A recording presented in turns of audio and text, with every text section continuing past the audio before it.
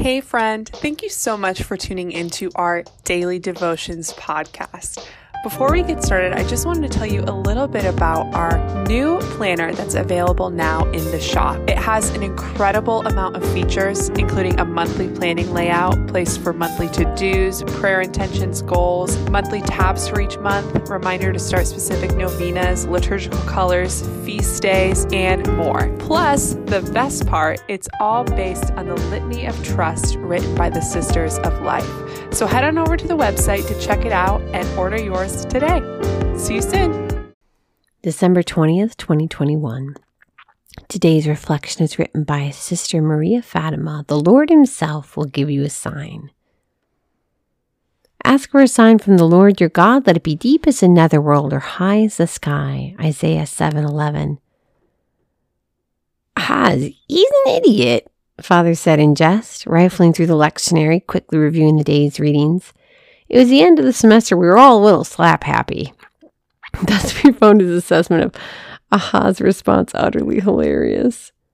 To this day, I can't read this reading without remembering that encounter. I still hear Father's voice declaring Ahaz an idiot, and it still elicits a certain amount of amusement. Yet I can't help but think, well, he wasn't wrong. God, Ahaz, ask for a sign. Ahaz, who, me? Ask for a sign? Oh, no, I couldn't. I would never. See Isaiah 7:10-14. Then I think of myself, how often do I echo Ahaz's words, or at least his attitude? How many times do I experience the Lord offering His heart and delicately demure in seeming humility? We have a Father in heaven who desires to give us the world. He has, in fact, done so from the very beginning. And we, from the beginning, have been going out on our way or reaching for the fruit, trying to get to heaven without God, imitating people at the Tower of Babel, lacking in trust when what God promised didn't come right away like Moses' famous double hit at the rock.